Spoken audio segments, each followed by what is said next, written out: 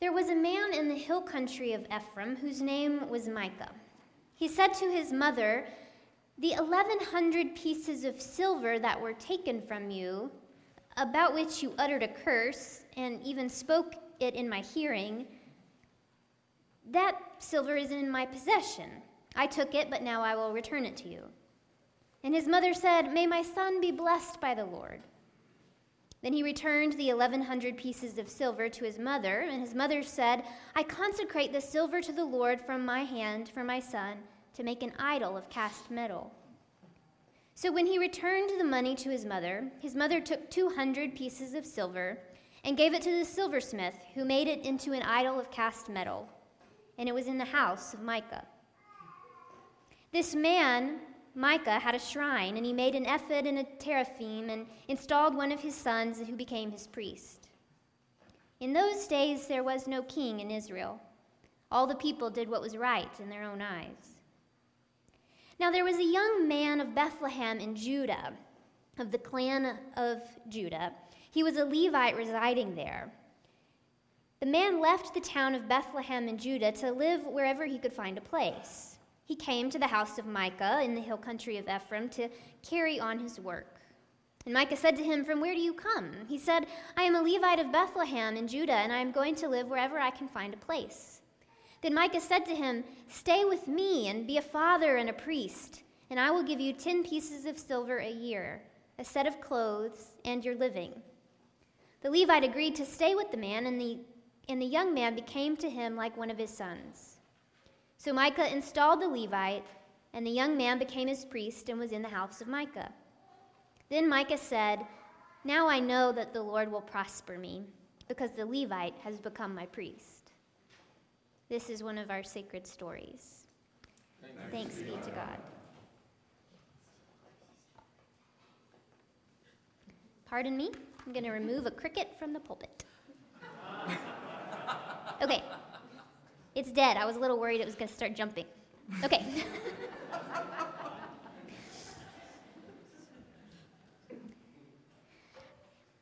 So, in case you didn't learn this particular story in Sunday school, let's do a quick recap. A woman's silver is stolen. She utters a curse aloud, perhaps not knowing the thief is standing within earshot. It must have been some hell of a curse, because the thief is sufficiently scared into returning the silver. When the thief, that is, her son, returns the money, she responds with blessings. Reminds me of a parent blinded by love for her children. She does not hold her son accountable for his actions. She praises him like a hero. I'm tempted to judge her for that, but I realize I say, "Good job, honey," every time my kid poops or burps, so maybe I'll reserve judgment. Anyway, she cries out, "The Lord bless you, my son," and then she takes 200 of the 1,100 pieces of silver and turns them into an idol because, well, who knows why, but that is what she does. Her son Micah is enthusiastic about this. I mean, he has a whole shrine, so he makes an ephod and some household gods. He needs a priest, so he naturally installs one of his sons, I assume because that was the most convenient. The narrator reports, and this is important, in those days there was no king in Israel. All the people did what was right in their own eyes. The story continues. A wandering Levite shows up at Micah's doorstep looking for a place to stay. Micah offers him, "Stay with me and be a father and a priest, and I will give you 10 pieces of silver a year, a set of clothes, and a living." 10 pieces of silver a year puts it into perspective just how much Micah stole from his mother when he took 1,100 pieces. The Levite agrees to stay, and Micah assumes, "Now I know the Lord will prosper me, because the Levite has become my priest." And thus concludes chapter 17. Weird story, right? Why is it even in the Bible? What's the point? While you may have never heard much about this story before, it actually represents a significant turning point in the book of Judges. Because throughout the book, we find this repeated refrain: the Israelites again did what was evil in the sight of the Lord. But in chapter 17, the description changes. All the people did what was right in their own eyes. The Lord is no longer a part of it. It's as if God isn't even watching. Like when Jesus dies on the cross, perhaps God cannot even bear to look. It's so bad. Or perhaps the people have simply forgotten that God is watching. The story of Micah, his mother, and the Levite, though strange, serves as an illustration of the point. All the people did what was right in their own eyes. Micah, motivated, I assume, by greed, steals from his own mother. When he hears her curse, he returns the money. This time, I assume he is motivated by fear of the curse. In other words, Micah looks out for Micah. Then he and his mother begin a practice of worship, only none of it really makes any sense. They make an idol. Micah appoints his own son priest, but then he hires a Levite to do the job when he happens to wander by.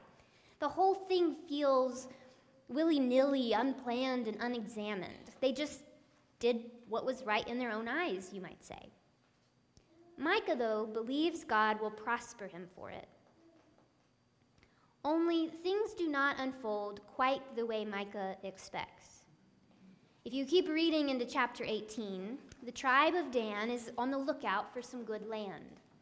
They send spies to explore the land, and while they are traveling, they stay with Micah. They seem to know this Levite who has become his priest, so they ask him, what is he doing and who brought him here? Usually we think of priests as called by God, but this priest appears to be as willy-nilly about things as Micah. He answers their questions, I imagine, with a shrug, saying, Micah did such and such for me and hired me, and I have become his priest. The Danite spies then want the Levite to inquire of God whether their mission will succeed. Without actually inquiring of God or even pausing to think about it, the Levite replies, go in peace. The mission you are on is under the eye of the Lord. Interesting choice of words, eye of the Lord, since everyone is doing what is right in their own eyes. So the spies of the Danite clan then discover the city of Laish, where the text says they observed the people who were living there securely, quiet and unsuspecting, lacking nothing on earth and possessing wealth. And so eventually 600 armed men from the Danite clan march to Laish. 3 times the narrator tells us the people of Laish are unsuspecting, as if to drive home the point that these people are just minding their own business and causing no harm. Now, on their way to overtake Laish, the Danites again stop at Micah's house, but this time they aim to take his idol. The Levite priest asks them, whoa, what are you doing? But they reason with him. Is it better for you to be a priest to the house of one person, or to be a priest of an entire tribe and clan? And with that, he accepts their offer, steals the idol himself, and goes with the Danites. Micah attempts to chase after them, and they turn and ask, what's the matter? He replies, you take my gods that I made and the priest, and what have I left? How can you ask me what is the matter? But the Danites reply that Micah better not raise his voice, or some hot-tempered fellows will attack you, and you'll lose more than your little idols, Micah. You'll lose your life and the lives of your household. So when Micah sees that they are too strong and he cannot win, he turns and goes back. Ironically, the thief returns home a victim of theft. The silver his mother made into an idol because her money was returned is now taken from them both. Meanwhile, the text reports, the Danites, quote, having taken what Micah had made and the priest who belonged to him, came to Laish, to a people quiet and unsuspecting, put them to the sword, and burned down the city. Why is this story in our Bible? Placed near the end of Judges, it is a picture of how willy-nilly and unfocused the people have become. The escapades with the silver idol may sound silly and far removed from our lives today. But is it really so different from our world? Wealth drives Micah, drives his mother, drives the Levite, drives the Danites to attack Laish. In the story, religion appears to be sort of made up on a whim, and even the priest has no moral center, no grounding.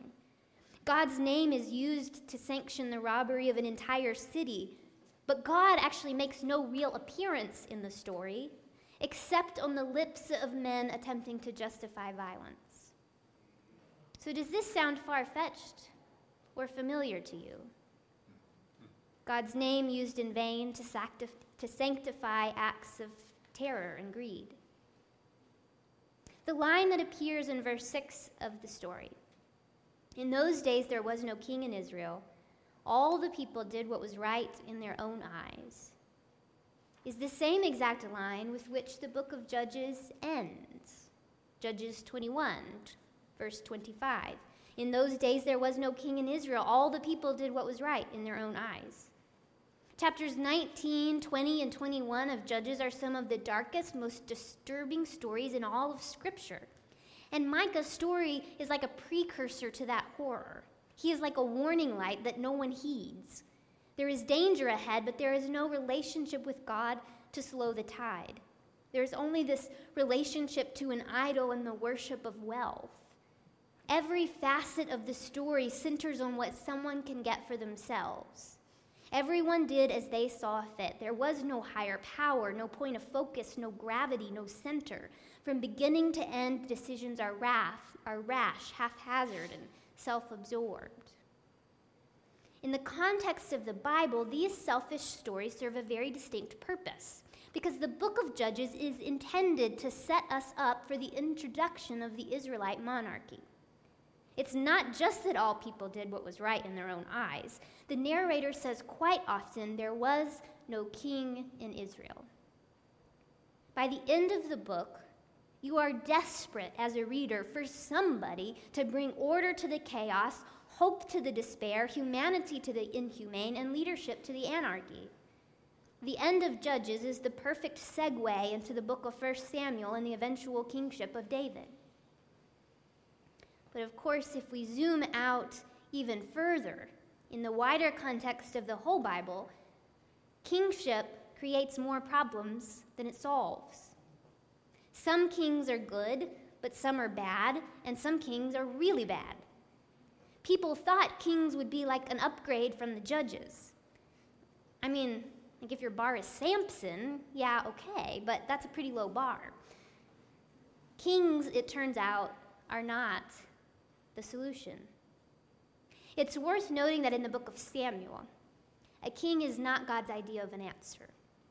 It is the people who demand a king. God tries to warn them through the prophet Samuel that kings will be greedy and they'll take, but the people do not listen. When times are chaotic and painful, people crave order, crave authority, crave simplicity. Fear tells them they need a savior in the form of a warrior, a king, a fighter. We see those fears at work in our culture today. Sometimes people look to a particular personality to lead them, sometimes to an airtight philosophy of some kind. An especially popular choice is the king called fundamentalism. People look to this king to rule over them and make all things right, simple, black and white. Understandably, they are afraid of what happens when everyone just does what is right in their own eyes, and so they gravitate towards something that feels secure. But where does that leave us? A congregation like ours, a church that has rejected fundamentalism. What is our moral center, our guiding vision? Do we have one? Our type of Christianity, in our context, means we are often required to be on the defensive. So often asked to explain ourselves, to defend our identity as believers, as church. We get to where we are more familiar with what we have rejected than with what we have embraced. We are more familiar with the wounds of fundamentalism and patriarchy and extremism than we are with the healing power of community and Christian love. We've spent more years recovering from fundamentalism than discovering what it is that grounds us. We've had to fight so hard to shed ourselves of toxic authoritarianism. But where does that leave us? With the same willy-nilly freelance religion of Micah and his mother, the Levite and the Danites? Do we all just do what is right in our own eyes? Is that what it means to be progressive? Are our critics right about us? That we just drift along with the changing seasons of the culture?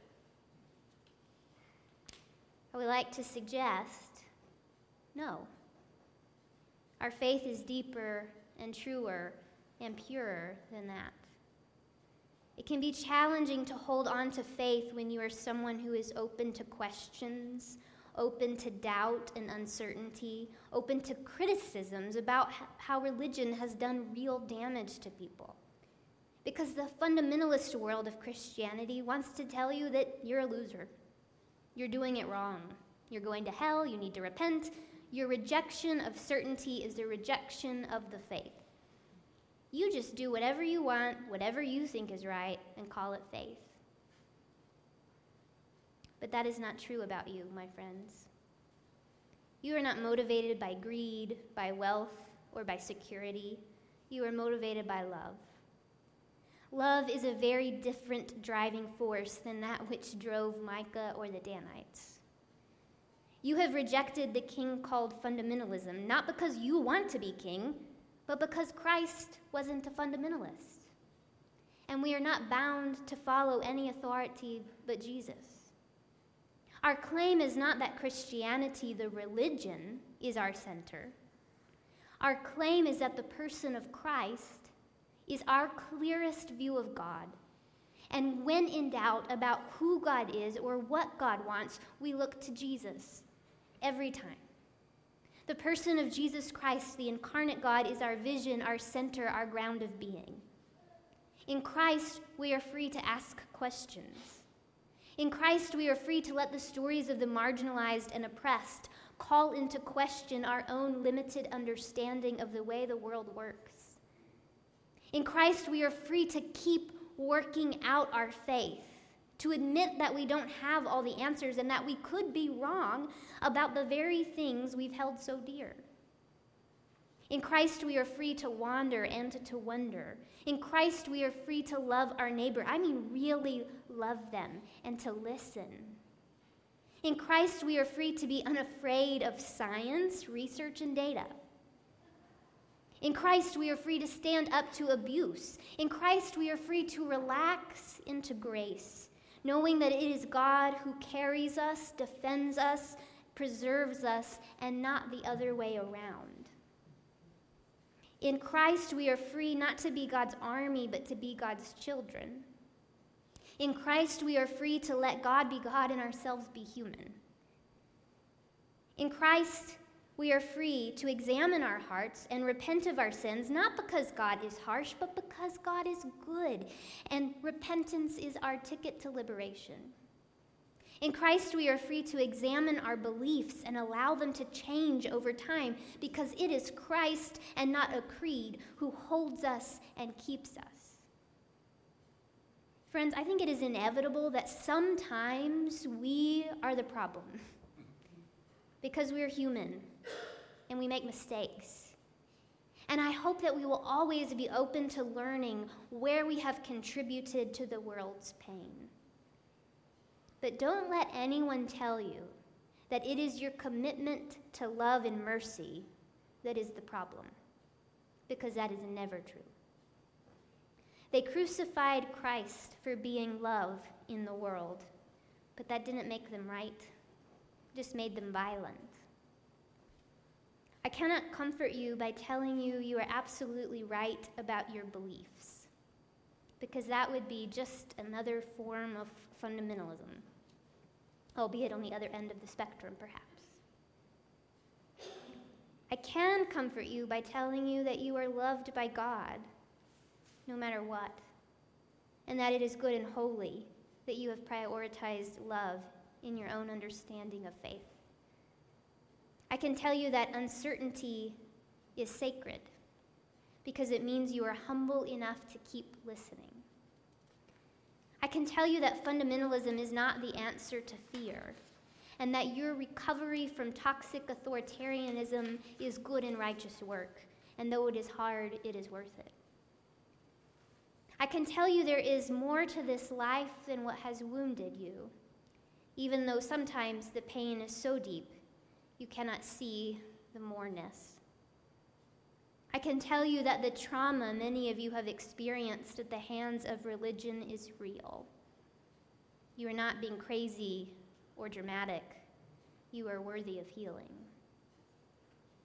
I cannot tell you if you are right about things, because I am not your God or your Savior, your King or your Judge. But by the grace of God, maybe I can be a medium of that love that knows no bounds, that is forever and always yours for the taking. I can tell you that in God's eyes, you are a beloved child, and God has not stopped seeing you. Amen.